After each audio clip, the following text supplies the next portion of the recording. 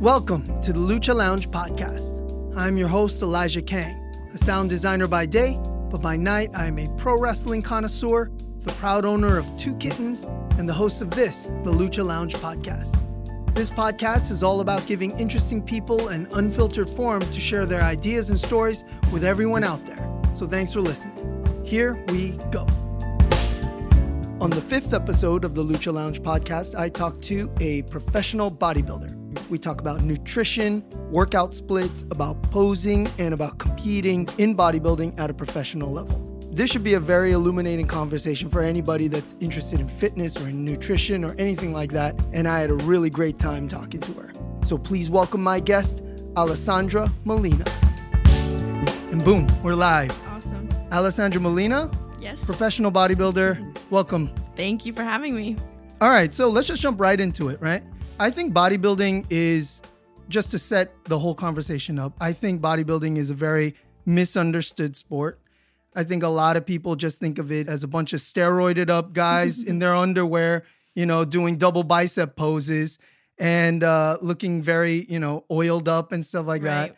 And I think for people that don't really know about the nuances of bodybuilding, I think they need to learn from a true professional about what it takes and how much of a real sport it is. Mm-hmm. And that's essentially why you are here. You're definitely not wrong when you hold that standpoint. A lot of people, when they hear bodybuilder, they just take the opinion that they look at the extremes that they've seen on social media, etc., or whatever. They don't know that bodybuilding teaches you an entire form of discipline that you can't really learn in any other way.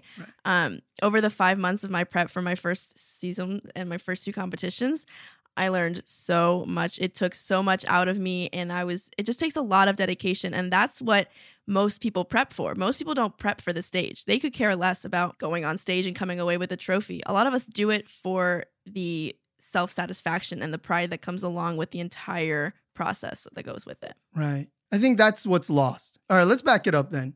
How did you first get into bodybuilding? Tell us your story. So I actually got a job as a swim instructor at a gym at Lifetime Athletic. Okay. And that was kind of the first step for me because in high school, I went to LA Fitness. I went with this guy that I was dating at the time, and he would take me and I would kind of just be like a cardio bunny, not really knowing what I was doing. And then it developed into me getting a job at this real gym with people that actually knew what they were doing. And then actually, to give you sort of a timeline, I got this job November 2016.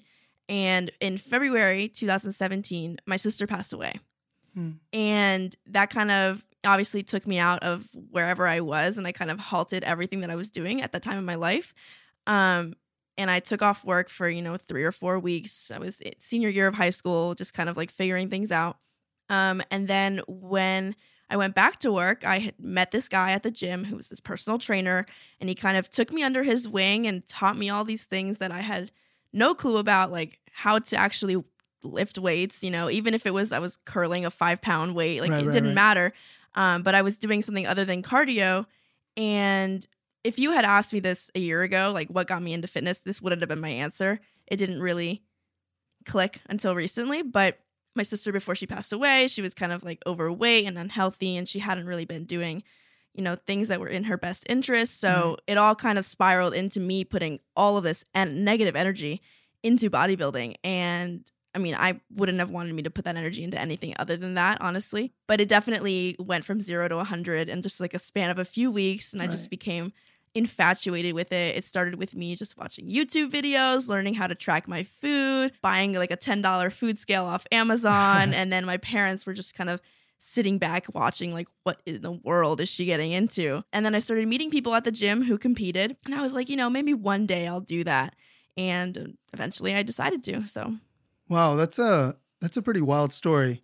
It's a little heavy. Yeah, it's a little heavy, but I mean, it's always how you take a negative and turn it into something positive. And I think you're doing a great job of that. Thank you. So when it comes to competing, when people first think about bodybuilding, they think of Mr. Olympia, right? Like guys like Schwarzenegger and, Dorian Yates, one of my favorite guys, and like Phil Heath, right? Yeah. These guys. How is that different than what you are competing in? Honestly, the only difference is how long they've been doing it for. You don't get to the Olympia stage after your first season, right, of course. And it just becomes, you have to decide whether it's a hobby for you or if it's a career.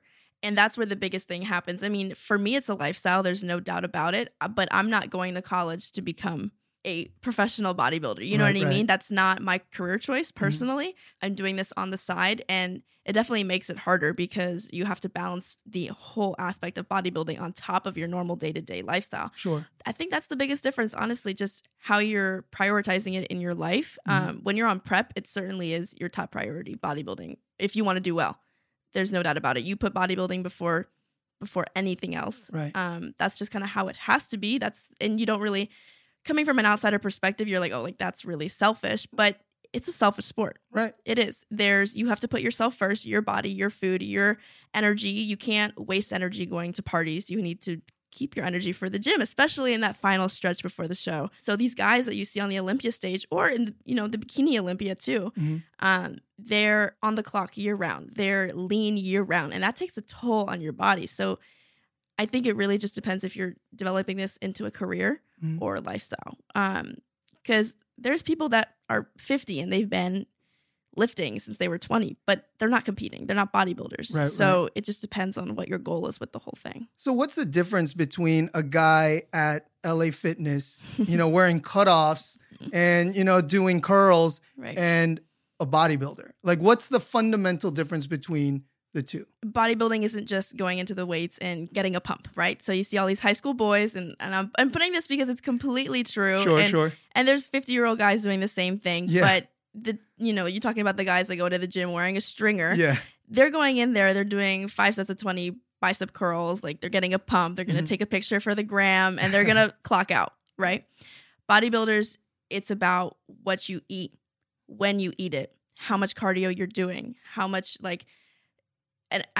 energy you're expending throughout the day, and how much energy you're putting into your body food-wise, where you're getting your food from, training every part of your body, not going to the gym and training arms because that's your favorite.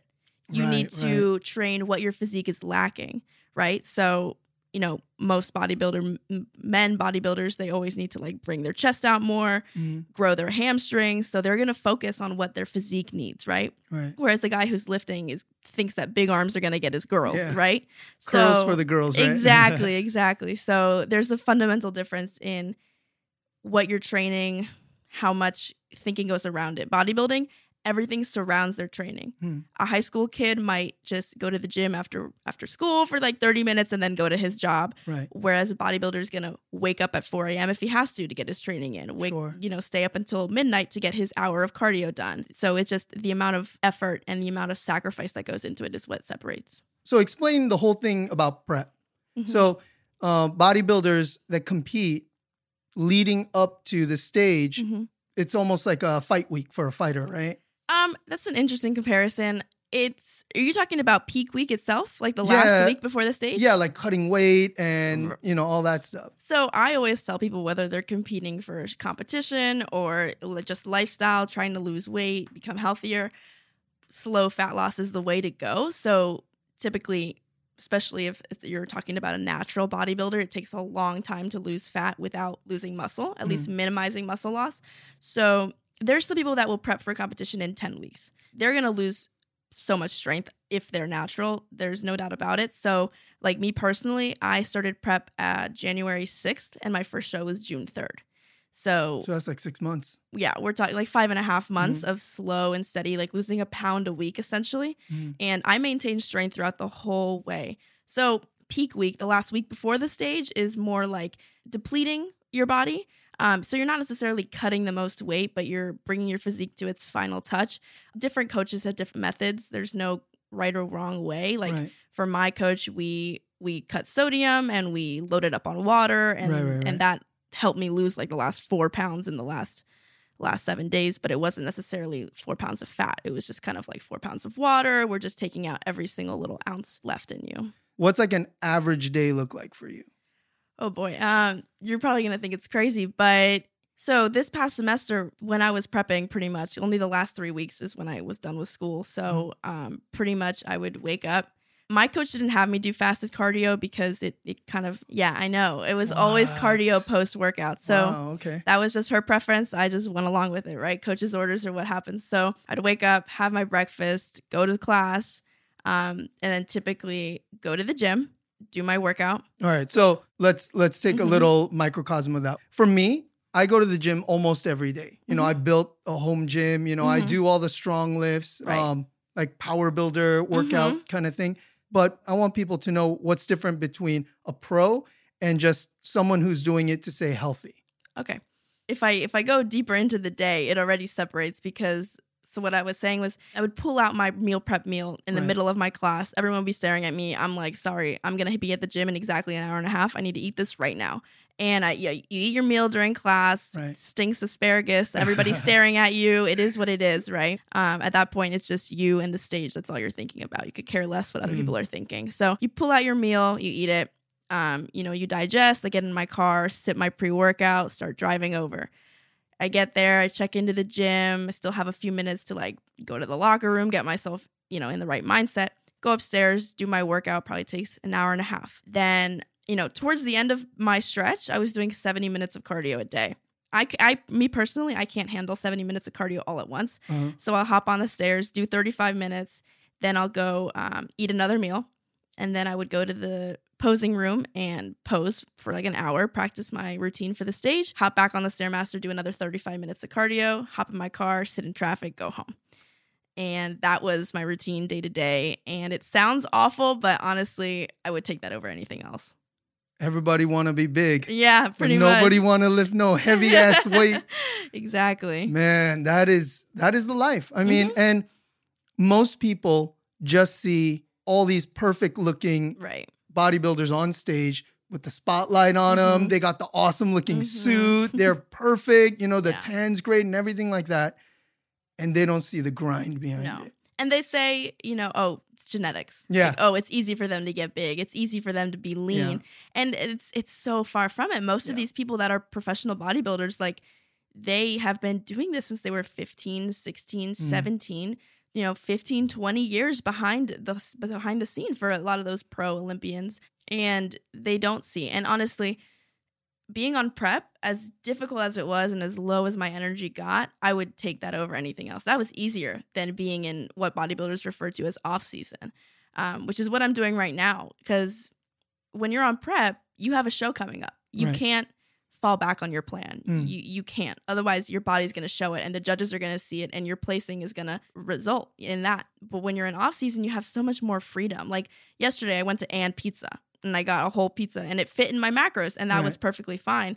And then I went to get ice cream after. Did I track my ice cream? No, I didn't. No, I did not. Right. Because it's like, I don't have a show coming up anytime soon. So it's a lot harder to stay on track now that you're not on prep. So as difficult as prep sounds, I honestly glorify prep. I think it takes so much out of you and it keeps you on track in every aspect of your life. Because for me, at least, I've always been academically like inclined to do well, like always strive to be a good student. So I had to make that work even while being on prep. It didn't matter if I had to go to the science tutoring center for 7 hours. I made sure I had every single meal with me for that because I ate 5 times a day at the same time every day for 6 months, essentially. So it's a routine. Yeah. And that's the thing, right? Eating becomes almost like a chore. Like regular people and even fit people, generally speaking, I'm hungry, I got to eat. Or it's 12 o'clock, it's lunchtime, we got to eat. Exactly. But for you guys think of food as fuel. If I don't have this, I can't perform later. Correct. I'm not going to get the nutrients to get the size that I need to be or have the energy for the workout that I need. Yeah. Man, that is insane. Yeah, you definitely look at food as numbers more than anything else. It's like, how much of this can I have to fit this many carbs, this many that, blah, blah, blah, blah. And towards the end of my prep, I had the same amount of food for the last 6 weeks. It didn't change at all because my body kept dropping weight. There was no need to decrease my food anymore. And we were already pretty low anyway. So, but people are like, why aren't you eating rice? And it's not that I can't eat rice, but when you're eating 55 carbs a day, and that's me personally, 55 grams of carbs a day, correct? you can't have a cup of rice in one meal because that's 90% of your daily total intake, you know? Right. So I had to literally only eat green veggies to get my fiber in, first of all, because I needed at least 25 grams of fiber or I wouldn't be going to the bathroom properly. I wouldn't be digesting. People don't know the struggle. You have to consider every aspect of your life. I mean, if I wasn't going to the bathroom, my coach would like give me an extra 10 minutes of cardio. She'd be like, you need to get your system moving, you know? So it's a 24-hour thing. Like people that hire online coaches and do lifestyle coaching, they check in once a week, you know, like, oh, like this week I dropped 0.2 pounds, whatever. And you'll probably just do the same thing the next week. Bodybuilding, it's check in every day. You take pictures of your body every day. Man. Like I probably took 17,000 pictures over and videos, you know, combined over my 5-month prep, literally just of my body. And it's selfish, right? But you have to do what you have to do to get your physique in line. So your coach is the one that kind of maps out everything for you. And you just, I don't want to say blindly, but you take it on faith and then you're like, she knows what or he or she? She. Okay. In my case, yeah. I mean, I kind of took a wild leap of faith and I was my coach's actual first prep coach ever. Oh, wow. So she's competed in the past, but she's never coached anyone for prep, for a competition. So I was kind of the guinea pig. Yeah, I was her guinea pig and it absolutely worked out well. Like my physique came in really great. I placed well, you know, I have no regrets at all. You know, whatever you tell me to do, I will do it. And I will do it to the T because that's just the personality that I have. I'm not going to slack off, you know. She'd be like, oh, you can get in between like 3 grams of protein for the whole day. Like, no, I'm going to get the exact amount you told me to get. Right. And I think that's the kind of attitude you have to have if you want to make this a legitimate part of your life. There's people that go from, you know, being overweight to deciding to do a bodybuilding competition more just to like have that under their belt. And that's fine. And then it's just a one-time thing and that's good. And I think that's great. And I think that's inspirational for a lot of people. It takes guts to do that, to go from being 35, 40% like borderline obese to cutting down weight to get on stage. That's great. But it's still, for some people, it's so much more than that. Yeah, because you are thinking this is going to be a part of your life for a minute. I'm hoping so. Yeah, definitely. It's the only thing that would stop it from being that is financially. That's another part of bodybuilding that nobody understands how much it costs. Right. At least how much it costs to do well in it. Right. So what is that? What are some of the costs that go into it? A lot of people don't realize. So obviously you have, you know, your gym membership, assuming. Yeah. I was lucky enough to be working at that gym for a long time, so I didn't have to pay. So nice. that was great. Nice. Instead I was getting paid to go there essentially. But then you have obviously all the food that you're eating. And, you know, you might think, oh, you're eating healthier, you're going to the grocery store, it's cheaper. But when all you can eat is asparagus and you're buying 6 pounds of asparagus a week, 3 pounds of chicken or 2 pounds of ground turkey, that becomes more expensive than going to get a salad at McDonald's every day. Right. It adds up for sure. So you're looking at that. You're looking at supplements. And when I say supplements, I don't mean steroids, right? Because those have a strong link when people hear that. Yeah. But there was one set of pills that I was taking. It was like a hormone optimization stack. It helped me stay strong when I was lean. $280 every 4 weeks. And then I'm taking, you know, my fish oil, my multivitamin, because I'm not necessarily getting all those vitamins through my low. From asparagus. Exactly. Right, yeah. Exactly. So there's just so many things in check. My little pill box came with me everywhere. There were pills I had to take in the morning, at night, before my workout. It goes a long way. Your pre-workout, because when you get down to 1,200 calories a day. Yeah, no energy. Exactly. You're not, going to the gym is probably the last thing you want to do.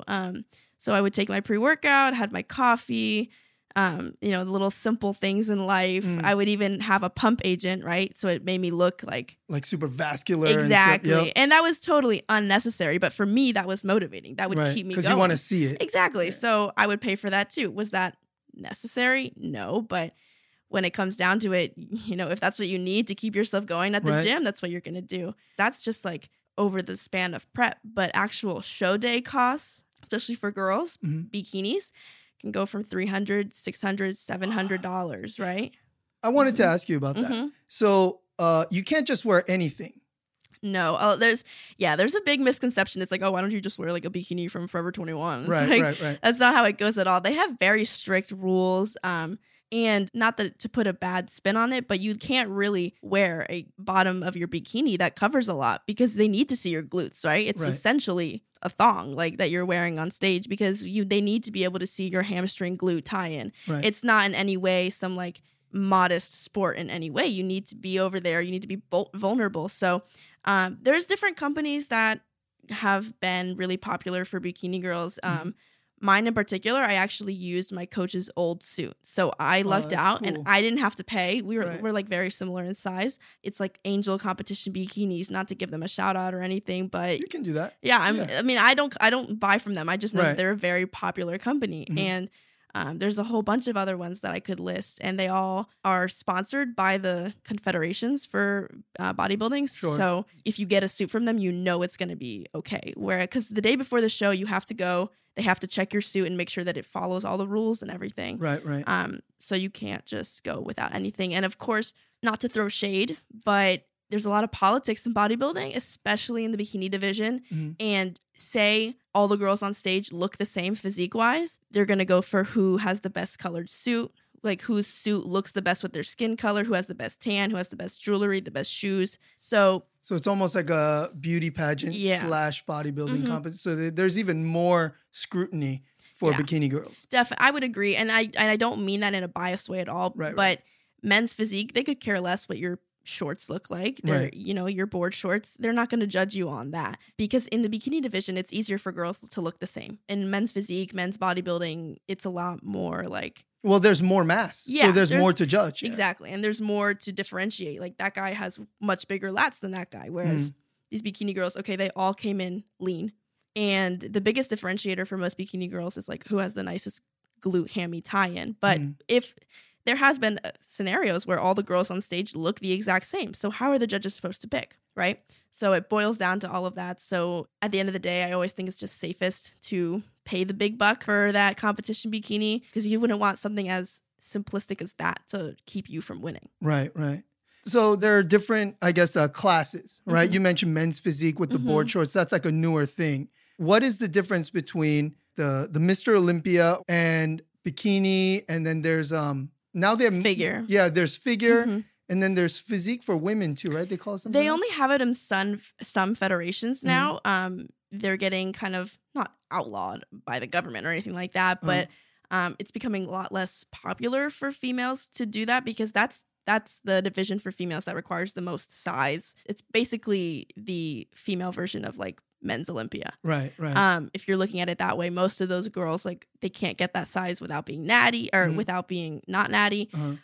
So a lot of confederations have taken that portion out because it's just not popular enough, and it's just not worth to them. They're not making enough money out of it. So it's kind of slowly dying out. I know a lot of people that are like fighting for it to stay, but that's a whole other thing. But bikini is bikini. Like, you can look at the Bikini Olympia and see what they want. You can look at the girls that go IFBB Pro every show and tell what they want. They want the round capped shoulders, the big delts, the teeny tiny waistline, or at least the illusion of it, the big glute, the lean hamstrings. They want all the things that are really hard for you to get, and they want this specific proportions, And for me, my upper body it comes in a lot leaner than my lower body. I still have a lean lower body, but my glutes aren't as big as the other girls. Like, that's a weak spot for me. And I hate training glutes too, so that doesn't really help. And so you have your weaknesses in bikini. It's obvious. You can compare yourself to the top girls and know what you're missing. It's very simple. Whereas for men's physique, classic physique, men's bodybuilding, I give props to those guys, because if I was a guy, I wouldn't know which one to choose. Yeah, it's pretty nuts. I mean, like this year, Phil Heath was going for 8. Right. And he didn't get it. Everyone was like freaking out because Phil Heath looked so much bigger. I forget the name of the guy who won, but he looked so much bigger. Right. But then it's proportions. Yeah. And they were looking at his abs and how like bloated it was and stuff. Yeah. And so like people don't understand that it is tiny details. And it's funny that you mentioned that, because that's where peaking comes into play. Me and my coach, actually, we had a little, not a malfunction, but if you looked at my stomach 2 days out versus on the stage, I was a lot more watery on the stage. And it's because we just didn't drink enough water the day of the show. So all these small things come into play. And you would think, Phil Heath has won 7 Olympias. He should know by now how to prepare himself for the stage. But every time you put yourself into prep, something's different. Yeah. Your body's not going to react the same way. If I had a really easy time getting lean for my competition because I did it slowly. It was my first time really dieting that hard.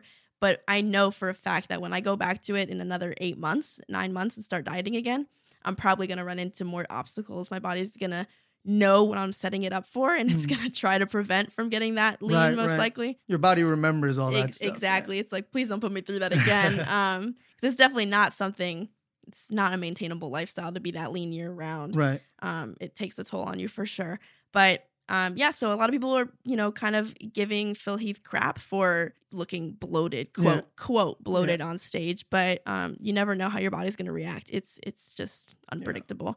Yeah. And at that limit, especially with men's bodybuilding, right? That's like, I always like to think of men's bodybuilding or bodybuilding in general as the showcase of how far the human physique can go. Right. It's like the upper limit, and it really showcases like the determination, willpower, right. And just the desire to do it, because you can do it. People can get there. They just don't want to. Ronnie Coleman, we, always say the quote, everybody want to be big. Nobody want to. It is really, that is really true. And obviously, especially for men's Olympia, there's a lot of, supplement, quote unquote, supplements involved. But, even for natty competitions, those guys are huge. Yeah. And that's actually, it's funny that you say that, because a lot of people think you take steroids, you're going to get huge. And that's not the case. Like you're still in the gym working your butt off to get to that size. Steroids kind of help you pass a plateau in essence, right? So if you've been lifting, bodybuilding for 10 years and all of a sudden it's really hard for you to put on more mass, you can take these supplements, extra testosterone, et cetera, right, to help you put on that mass. But that doesn't mean you don't go to the gym anymore. Yeah. You're still like lifting. You're still trying to go heavy. You're still trying to do that one more rep. So steroids isn't the easy way out. For some guys, and there's a lot of controversy on this, but I think for some guys who have been doing this for a long time, it's necessary because their body's depleted by then, right, and there's a lot of side effects that go along with it. I don't know all of the science behind it, but for some people, I think it is necessary. For girls that have only been lifting for a year and they're still in that newbie stage, what is the point? The point is that you don't want to work that hard. Some people don't have as easy as a time getting lean, so they will take a steroid to help them get lean. Yeah. Diuretics and stuff like that. Yeah. And at the end of the day, it's allowed. So it's not like they're doing anything wrong. And that's why some people compete only in natural organizations, because they don't think it's fair. So you are natty, which means natural bodybuilder, right? Correct. So what is the drug testing like? Or do they even drug test? And is everybody just saying, oh, no, I'm natty? So actually, I was so nervous. I was a nervous wreck. So for the National Gym Association, right, the NGA, there's hundreds of organizations that do bodybuilding competitions. So this was just the natty organization. I chose to do because they had a competition around the right time that I needed it in Annapolis, nice and local for me. So I went the day before to get settled into my hotel, and I had to go into this guy's hotel room, and I got strapped up to a polygraph. They wrapped the whole thing around me, put all these things on my fingers to measure my heart rate and all these things. And they asked me, the same set of questions 4 different times to really make sure. I honestly thought they were going to take a pee test. Yeah. And they didn't do that. It was only a polygraph. So some people argue that you can get away with it. That seems so whack, because you can, so polygraph is a technology that was developed 30, 40 years ago. Right. And it's super easy that's why polygraphs are not allowed in the court of law as evidence. So they didn't take any pee or blood? They didn't. No, they did not. And I thought they were. I was prepared for them to do it. Right. I wasn't nervous about it. I was nervous going into the polygraph because I was like, oh my gosh. What if I accidentally trip it up? I feel like I'm being arrested or something. But I think there are some confederations that do pee tests and blood tests, just not this one particularly, because they're all run completely separately. They all do their own thing. They're not affiliated with each other at all. There's no set rule of thumb. So there probably is a confederation that does a pee test or a blood test. For me, that was good enough. None of the people I was competing against, I doubted in terms of their nattiness. I wasn't worried about it. So it was a small show, but yeah, it was just a polygraph. And they asked me, have you ever, and they actually asked me, have you ever taken steroids in the past 7 years? Oh, wow. So I guess they're admitting that to a certain extent. If you quit taking steroids, like after a while, a long while, 7 years, your body stops feeling the effects and you become, quote, natty again. See, I don't believe that either, because Yeah. I think, I mean, especially for pro athletes, I'm a big combat sports fan too, like MMA. Okay. And there's this girl who's the best mixed martial artist. Her name is Chris Cyborg. And she got popped for steroids that she took a while back. But she is so much bigger and stronger and faster. And I'm not discounting her technique, because I love her technique and all that stuff. But there is something to be said, because you still feel the effects. You take steroids and you get stronger. It's not like you lose that strength when you cycle off. Right. I think you can definitely put on the mass and then cycle off the steroids and maintain that mass. Yeah. Right? Like, it's not just some magical pill that you take it one day, you're big, you don't take it the next day, you're small. Right. It doesn't work like that, obviously. There's a lot more science behind it. But yeah, I don't know about the whole, 7 years have passed. Yeah. You're natty again. I don't know how much I would trust that. But like I said, my show, I wasn't worried about it, because the girl I lost to, like, it was somewhat of a fair placing, so I'll take it. But if there had been a girl on stage next to me that did not look natty, or I knew for a fact wasn't natty, I would probably take that up. For sure, because your method of testing wasn't accurate at all. But in my situation, it just wasn't a big factor for me. Right. So you lucked out on that one. Yeah, for sure. Okay, so you mentioned in your training where you'll do 35 minutes of stairs, which sounds like miserable, and then pose. So what does that entail? Practice, doing your routine 10,000 different times. The thing is, especially with bikini, your physique looks entirely different 6 weeks out versus 1 week out versus 10 weeks out versus 3 weeks out, right? So your body is slowly leaning out. You're losing fat in different areas of your body at a time. So what looks good on your body at 6 weeks out might not look the best at 1 week out. So you can practice this routine for weeks and days and hours and then still have to tweak it at the end. So you're constantly judging yourself, getting second, third, fourth opinions from different people. And that's another cost, might I add, paying for a posing coach. So your training coach is separate from your posing coach. Oh yeah. She'll do my macros, my cardio. She'll look at my check-ins and she'll write my workouts for me also, and that's your like training bodybuilding coach. Okay. Yeah. And actually she did that for me as an additive. Most people don't do training workouts. Like, one of the biggest bikini coaches going around right now is Paul Revelia. I don't know if you've heard of him. He does macros and cardio. That's it. It's on you to figure out what to work out, Whoa. Yeah, so, and that's how most people go. My coach was nice enough to do my workouts for me also, and which was good because she forced me to go heavy on things I wouldn't have made myself do if I hadn't had somebody telling me to. But no, so for posing, it's just constantly looking at your body, comparing yourself. It's a game of comparison. You have to look at yourself in the mirror, take videos, watch it, replay second by second, look at what you can change. Because some girls might not have the best physique standing on straight looking at them, but on stage they look incredible. You know how to pose. And some girls have the best physique on the planet and they don't win because they don't know how to pose. So it's a huge factor in the game. And I mean, the bodybuilding routines. If you pick a bad song and it's just you're posing it and vibing with the song, like, guess what? The judges aren't going to be impressed. There's a lot more creativity in it. I would pose in the morning, pose in the night, pose after my workout. Whenever I could, I would take my heels with me no matter where I was. Oh yeah, and that's another thing for people that don't know. Male bodybuilders, they just in their bare feet. Right. Women do everything in heels, makes everything harder. Most uncomfortable ones, might I add. So you're posing and doing a routine and walking back and forth on stage with heels, super depleted of water, super shredded. Yeah. And nervous. Then the craziest thing is everybody's smiling. Yeah. That's the thing. The judges want to see you.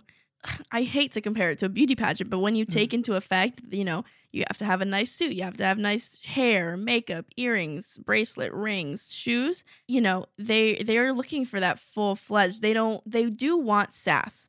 but they want confidence in sass, in the bikini division at least. You know, they want you to own what you have. I mean, if you don't have that good of a physique, but you have a good attitude on there, that might help you with your placing compared to somebody else who's up there nervous, stumbling, you know, straight face, not a real smile, or smiling without their teeth. You know, if they look awkward at all, practice that smile. And that's something my coach would always tell me. I would practice staring myself down in the mirror, and she's like, that's not how you're gonna do it on stage. Right. And also you're looking down at the judges. You're almost always considerably above them. So when you practice, you have to like stare at the floor. And, you know, I could pose in all of my clothes if I wanted to, but when I'm on stage, I'm not going to be covered in clothes. So I'd usually strip down to a sports bra and my spandex. And at least at the gym I go to, the posing room is full of windows and mirrors right next to the basketball court, right next to the cardio machines. And it's definitely, you just kind of have to own it. It's an uncomfortable sport, and you get stares, you get looks. I'm sure there were a handful of people that just thought it was like cocky or something, like standing in my heels in the mirror posing, sticking my butt out. But little do they know. Yeah, it's a whole different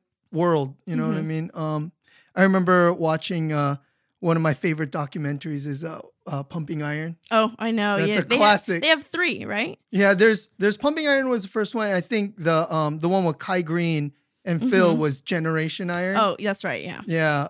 I really like the original one where Arnold hires like a ballerina coach to help him. And so him and like Frank Columbo are like posing in this like bar classroom and there are these huge guys and there's little guys like teaching them how to like flow their arm together and stuff. It's an art. You know, when I say that, people are probably, it's not an art, but it is. Like, you're taking your body and you're putting on a show. You're using your body to impress people. Like, you know, and that sounds so, I don't know, surface level, I guess. But at the end of the day, like, it's not like we were born with these bodies. We're not born with 10% fat, body fat for females, 3% body fat for males, you know, whatever the requirements are.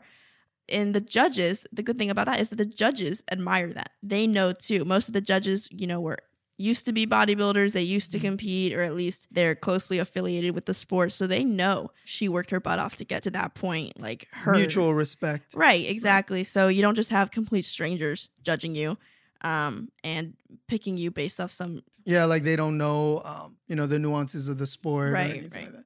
That actually happens a lot in boxing and MMA. Really? Like, just people that don't know anything about fighting. They're just there judging the fights. God. I feel like that person won. You know, yeah. It's a big issue. I didn't know that about the judging, though, that a lot of former pros are actually the judges. Yeah, that makes sense.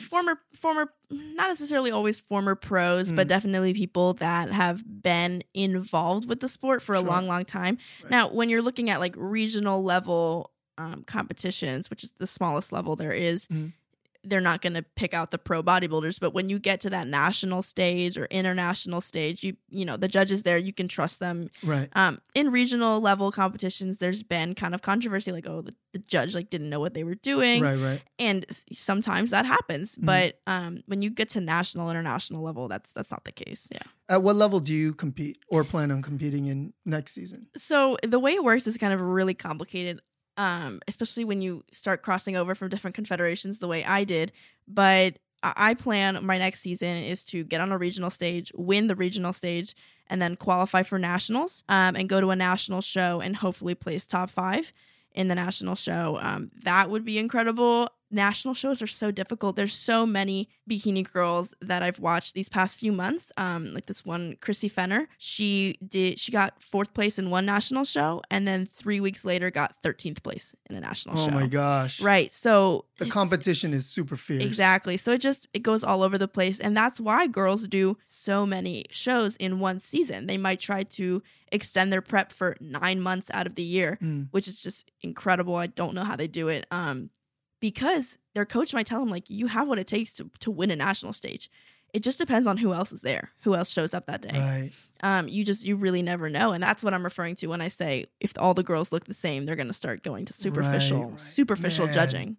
That is 4th to 13th. That's crazy. Yeah, and she cut her season short, not necessarily because she was disappointed and she felt bad, but her body couldn't take it anymore. And, you know, at that point, she expected to have had a 1st place finish. So it's not even worth it to yeah, continue. It's like, all right, my body's starting to shut down on me. Like, we can get this first place in the next few years. Wow. So it's tough. You never know what's going to happen. I mean, I went from a small show to a bigger show, but in this first show I got second place, and in the next show I got fourth. So that wasn't a big difference in placing, right. But then again, it was maybe at a 10, 12 girls instead of 40, 50. So obviously a big difference there, but yeah, you can never rely on one show to guarantee your next show's placing. It's a very black and white thing. And so I know in order to qualify for the next level of shows, you need to have placed. So regionally, you need to place X number of times before you can even try to go for nationals? Not even a number of times. If you just go to a national show and there happens to only be 3 girls competing and you get first, boom, you're qualified. And that's why a lot of girls put in their Instagram bio like nationally qualified NPC bikini girl, right? Because they won one show. Right. They got first place and woohoo. Out of 3. Yeah, and that's why there's kind of a lot of shade and any girl could just be a bikini girl if they pick a small show and they win. Right. Right. So, and a lot of these girls will put that in their bio and then they won't even go to the national level. They're satisfied with that. And that's fine too. Do it for the gram. Right. Because when you get to the national show is when, okay, shit, like all of these girls are qualified. Because, in a regional show, you can have a first time competitor like me. You can have somebody who just went through a huge weight loss phase and is just doing there for fun. When you get to the national level, all of these girls know what they're doing. All of these girls have top tier level coaches. All of these girls are here to win it. There's a huge difference between regional and national. I've gone to a lot of national shows this past season. Mm-hmm. Just as a spectator? As a spectator / show mom for my coach. Okay. Because my coach and I kind of turned into our professional relationship into best friends. Over the course of prep, we just became really close. So What's her name? Marissa Roy. Okay. She's located in Fairfax, Virginia. So I traveled with her just recently in August for her last show this season. We went up to Pittsburgh for the North Americans, and that was a incredibly stacked show. And her coach had 7 girls in that show alone. Oh, wow. Yeah, so it was a big show. I think she ended up getting 13th, which is really good because they don't even place after 13th. They're just all right, we're not even giving you a number. We're not even placing you after that. You just. So that's the cutoff of if you've made it or not. Mm-hmm. Wow. So that was good for her. It was her first national level show. So that was exciting for her, and I'm excited for next year to probably do 2 or 3 regional shows. Not that I don't think I can win one, but to get a lot of practice on the stage, before I go to a national level. That's the goal. I'm not too worried about it right now. I'm just kind of worried about growing and putting on mass and taking the judges' feedback and actually listening to it and putting that into effect. So you're on the off season. You mentioned putting on mass, right? Yeah. Do you follow the typical bulk season, cut season kind of paradigm or? Yeah. I mean, a lot of people, they throw those terms around because it's we're in the winter, I'm going to bulk up and then I'm going to, come around springtime, I'm going to start cutting for the summer, right? That's what people do. And I used to do that too. I'm totally guilty of that. And there's nothing wrong with that. It makes sense. It's summertime. You're going to be in a bikini or shorts. You want to look good, cut down. But if you want to succeed in bodybuilding, you need to, especially for girls, because it's harder for girls to put on significant size. It's facts. It's not and not even from a feminist standpoint, it's harder for us. It's just genetically it is. And that's the issue. A lot of girls want to just compete year round. But the thing is, you're taking the judges' feedback. You're going to look the same on stage every single time. Eventually you need to cut your season short and start to put on size. If the judges told you they want bigger delts, go get bigger delts. Right. You need to eat if you want bigger delts, assuming you're natty, right? So there's all of these factors that go into it. So yeah, I'm in the bulking season right now. I'm already back at the weight that I was when I started my 5 months of dieting. What's today? September 30th? Yeah, so my season ended June 9th. Mm-hmm. So I'm just about 3.5 months in to my off season now. So I'm already back up at the weight. I'm not upset about it. I don't even know what my body fat is now. Not worried about it. Can't really think about it that way, right? Yeah, not really. I think about it as how much weight am I doing for laterals? How much am I shoulder pressing? How much am I deadlifting? I look at it from a numbers perspective. Am I progressing in my lifts, progressing in my weights, right? I'm not doing as much cardio. I'm healthier. I'm happier. I don't have to worry about so many other factors. I'm just kind of enjoying the off seasons. Some people have a much more strict off season, and that's okay too. But I think I needed the mental break because, like I said, I'm the person that follows everything to a T. I'm a very type A person. I'm going to do everything perfectly. So for me to have that mental break is a huge thing right now. So I'm just kind of going as it flows. If I get to a point where I start to get uncomfortable, like I might try to like halt my numbers and just hold off on upping my food, because right now my goal is to get to 300 grams of carbs. Yeah, and I'm 5'2". So that's a lot of food for me. That's the goal. Obviously, if I get to like 250 and I start feeling kind of like, all right, this is extreme, then I'm not going to do that. But I mean, sometimes there's some days I have trouble getting down 200 right now, just because it's a lot of food for somebody my size. Right. So I'm just taking it day by day. There's no set plan. I don't plan to start dieting until June again, because I want to give my body enough time to grow, to actually look different on stage when I go down next. What does your like lifting regimen look like? Do you have like shoulder day? Like, cause like delts are really important for, so do you separate it like that, or is it? So when I was on prep was a lot different from now. Because I actually literally just as of last week, I started a power building phase. So I'm actually focusing on strength rather than, physique. But for my prep, it was pretty much, I started out on a 5-day split. It was legs, push, pull, rest, glutes, delts, and arms, rest, right? So legs was like quad, hamstring, push is chest, shoulders, pull, back, bi. Glutes is obviously glutes, and delts and arms would be mostly shoulders, a little bit of bis and tris towards the end. Towards the end of prep, when it was like, all right, I need to be burning calories as often as possible, we took out that midweek rest day and we added in a full body day just to burn calories pretty much, just to get an extra day in the gym, moving around, nothing too heavy on that day. But yeah, it was definitely definitely like all leg focused and delt focused. Essentially, I was competing in the NGA though, which their requirements for bikini girls are a little different. I don't know if you're familiar with the posing for bikini girls. Explain that. So for the back pose, in the bikini division, it's essentially not leaning forward so much, but arching your back so much that your glute and hamstring separates. Right. And you look like you have like a really nice back shot of your glutes and hams. Whereas in the NGA, you have to do almost like a lat pose, a lat spread, but one hand on your waist, one hand accentuated, so it's completely different. Whereas NPC bikini girls don't really need to have big lats. I did for the NGA, so I had a huge focus on back too. So my back days were like 2.5 hours long. Oh my god! And it just so happened that I love training back, so it worked out. But yeah, I had to have like really big lats, and to this day, everyone always tells me that I have like when I do my lat spread, people are like, "What in the world? Like, you need to stop." But also with that, it made my waist look smaller, having such huge lats. And like you were saying, like the illusion of having a small exactly. waist. So depending on where you're competing, you build your body to meet that standard. Oh my gosh, that's pretty crazy. So it's not, like I said, what separates anyone that just lifts from a bodybuilder. It's when I go to the gym, I see these girls that work out, but they're doing legs every other day, and that's fine because they want to grow their legs. They could care less about upper body. Whereas a bodybuilder, it doesn't matter if you hate training delts, you need to. You don't have a choice unless you want to get on stage and look disproportionate to everyone else. Right. Everybody has those round delts, the Dana Linn Bailey delts. Oh my gosh, exactly. Yeah. So she's my favorite. Oh, she's the best. I know a bunch of people that met her at the Arnold this year. Yeah. I'm so jealous. But her and her husband have like a very crazy life. I don't know if you follow them on Instagram. It's nuts. I know. They're everywhere all the time. They were in PA, the Warhouse gym, and then they moved to Montana. In the middle of nowhere, they have this huge cabin, and then they ride jet skis and like dirt bikes all the time. She's super cool. They're insane. Yeah. They're really cool.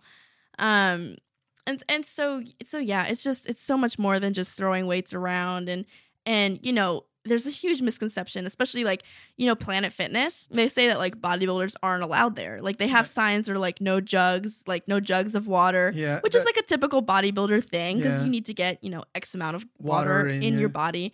In my peak week, I was drinking 4 gallons of water a day. Oh my God. Like I was chugging this water. Yeah. I can barely do 8 cups a day. Yeah. So so many factors go in. Again, like you're treating your body for a purpose. You're not like, oh, I'm thirsty, I'm going to take a sip of water now. I mean, before I did prep, I probably barely drank a gallon a day.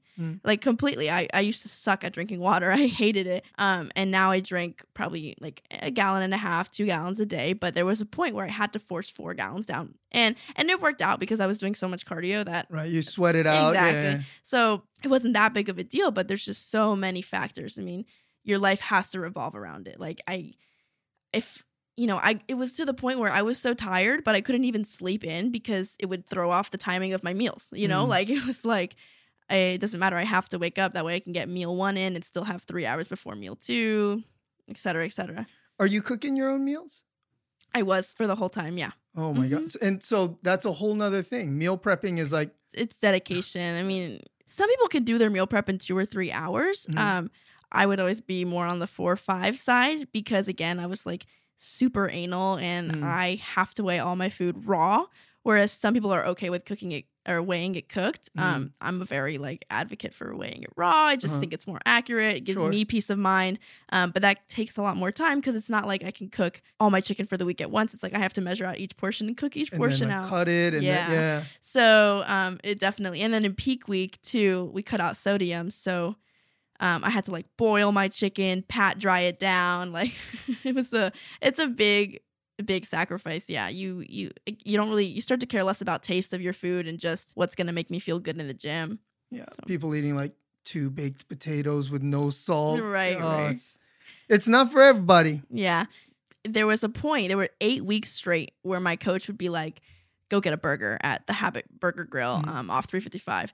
And I was like, no, like, I don't want a burger. And she was like, okay, you're clearly not hungry enough. But it was funny. We gave my body refeeds and like helped digestion go with all that extra fat from the burger or the sweet potato fries. And then once we stopped doing that, like sweet potato became a luxury for me. Like that was always my go-to carb. Right. Like my body just digests it so well. I would always get a great pump. And the thing is with prep, like you learn so much about your body.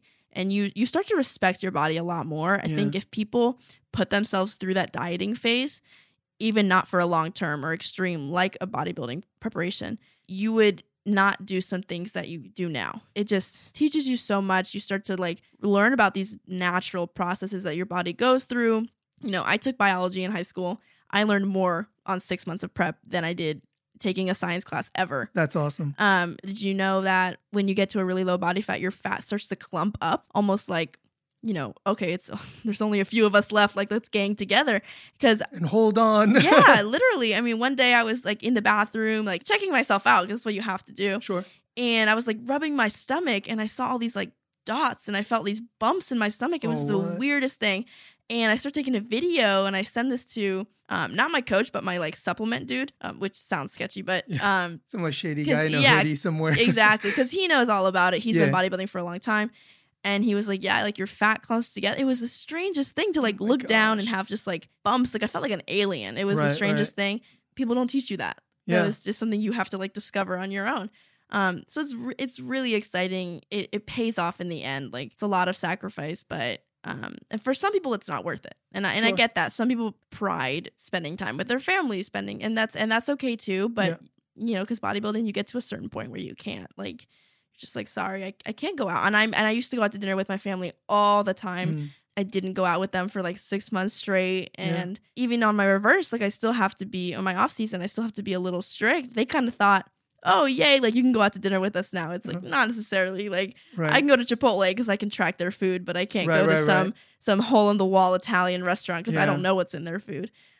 So even on your off season, there's a lot of... It doesn't stop, huh? Yeah, pretty much. Okay, so there are a couple things that I just wanted to ask personally, because I'm also really into fitness and stuff. Obviously not at the bodybuilder level, but I wanted to get your opinion on low carb diets. As for a normal day-to-day person, depends on what you pertain as low carb. So like I haven't had, and this, we went out to dinner yesterday. So I cheat 1 meal a week. And then every other day I do not eat any refined carbs. So no bread, no rice, no noodles, which is tough because I'm Asian, right? It's like, that's all I eat. Yeah. And then I do eat a lot of like red meat, protein, and a lot of green vegetables. Okay. It depends on your goals. Well, I'll put it like this. At the end of the day, there's a lot of controversy over this. I've told this to so many people, and some people will put it into effect and see results, and some people will be like, nah, like that's BS. But at the end of the day, what's going to make the scale move, right? And not that the scale means anything, but if you're trying to put on weight or lose weight, it's calories in versus calories out. So if you are eating more than you're burning, and I don't mean just burning at the gym. I mean just from waking up in the day, your brain functioning, your basal metabolic rate, if you want to get fancy with the terminology. If you eat more than you burn, you're going to gain weight. The scale's going to go up. Not necessarily gaining fat, not necessarily gaining muscle, maybe a combination of the two, but the scale's going to go up. If you start to eat less than you burn, you will lose weight. Now, what's going to determine whether that's fat or muscle is how you break down your macronutrients, right? So if you're eating 1,500 calories a day, how much of that is carbs, how much of that is protein, how much of that is fat. There are pro bodybuilders who do keto, and that's fine. Me personally, my body digests carbs great. My body can, like I said, handle 200 carbs right now, and I believe that it can get to 300. And still maintain a decent leanness. But it varies people to people. It's hard because I've been tracking macros for the last year and a half. Mm-hmm. And it's hard for me to give advice to people that don't track macros. Right. Because it's not about the foods you eat. It's about like, the numbers. It's the numbers. Yeah, absolutely. So like I said, why wasn't I having a cup of rice at the end of prep? Because I didn't have the numbers for it. Right. I had the numbers for 2 pounds of asparagus a day. That's what fit my numbers better. What I would recommend to anybody is to track all of their food for 2 whole weeks and see what they're eating at and then try to adjust from there. Because a lot of times people are under eating and they don't realize how much their body can handle. And, I have a lot of people that are like, my body doesn't handle carbs well. Like, I can't do it. I cut out all these foods and I lost weight. And I'm like, okay, that's great. You cut out bread, pizza, pasta, noodles. Right. But it's because you're eating less calories. It's not because you cut those foods out. It's because you're eating a plate full of broccoli instead of a plate full of rice. Obviously, that's less calories. Right. So it's not those specific foods.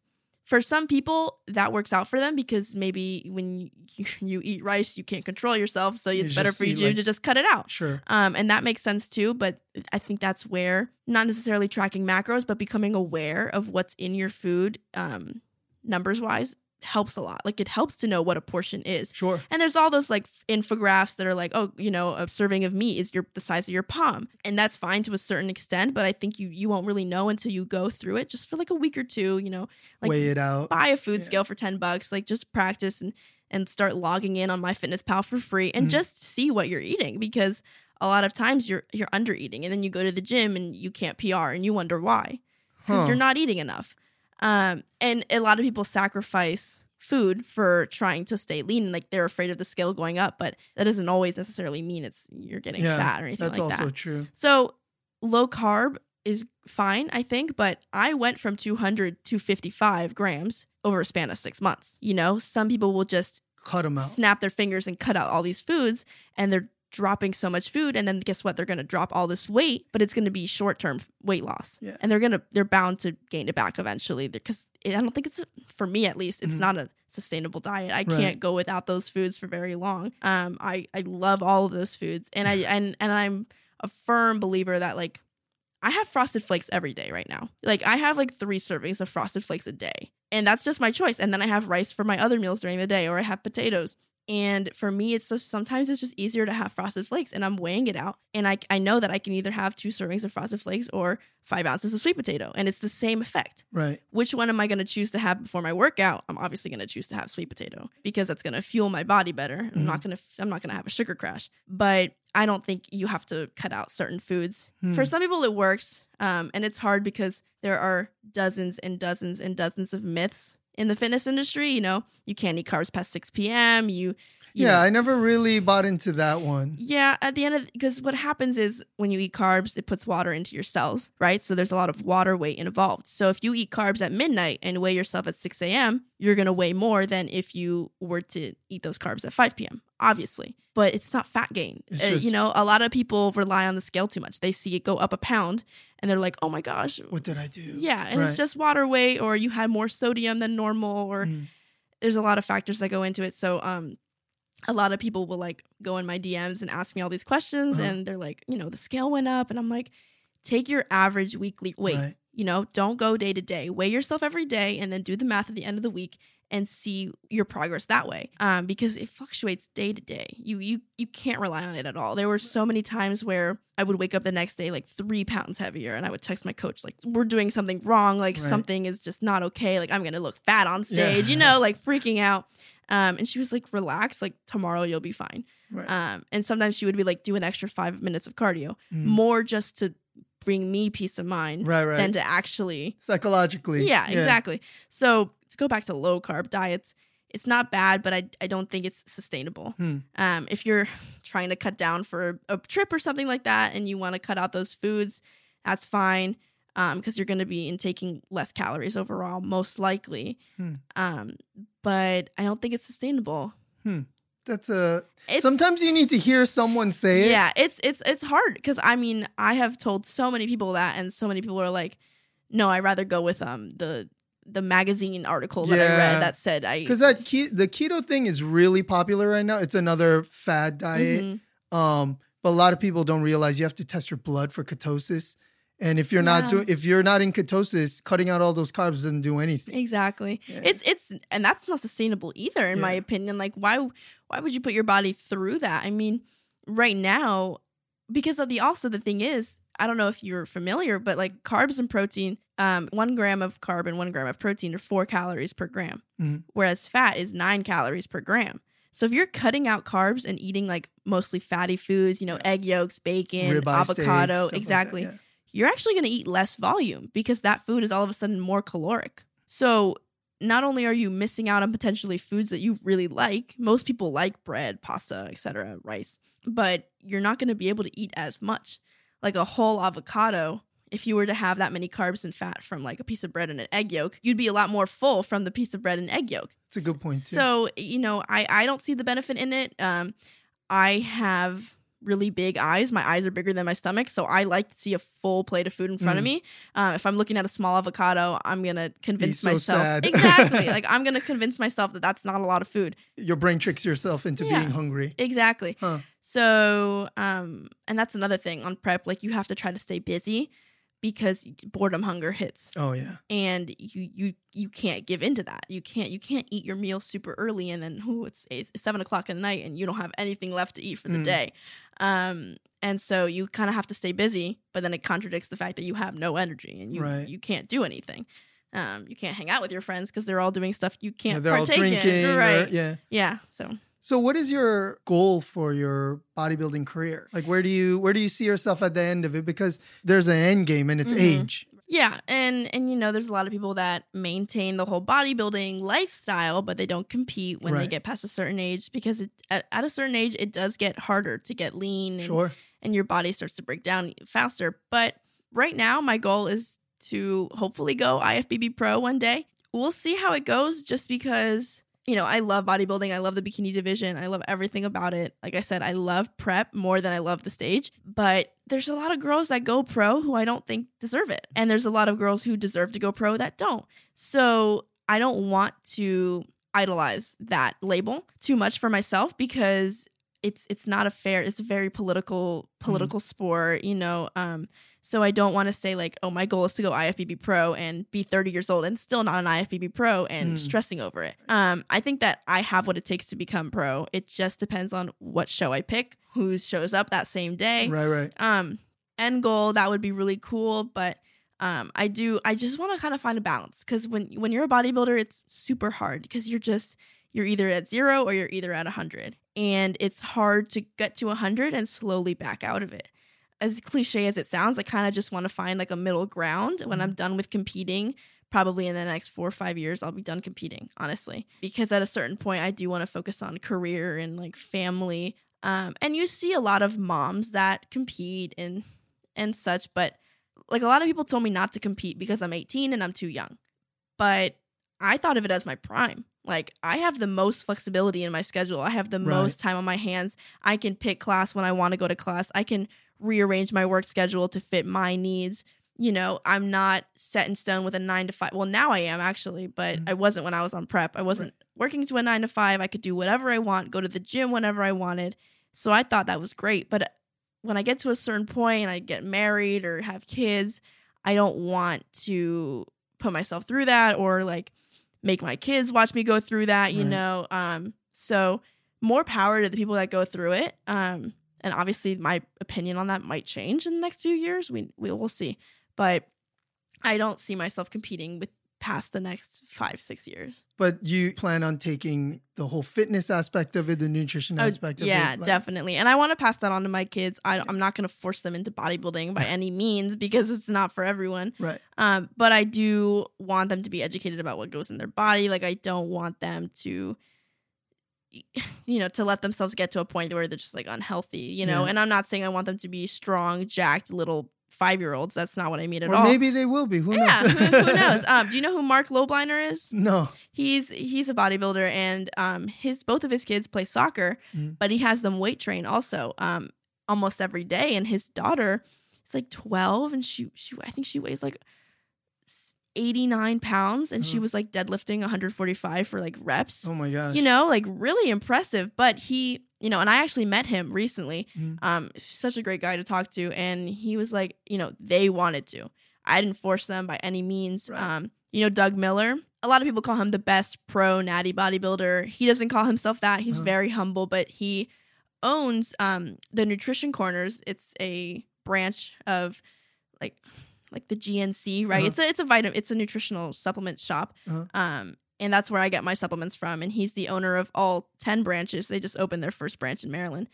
And he has a 5-year-old son. And people always ask him, like, are you going to make him lift? He's like, I'm going to make him do whatever he wants. Right. Like, they're kids, right? Yeah, exactly. So that's where I'm going to be.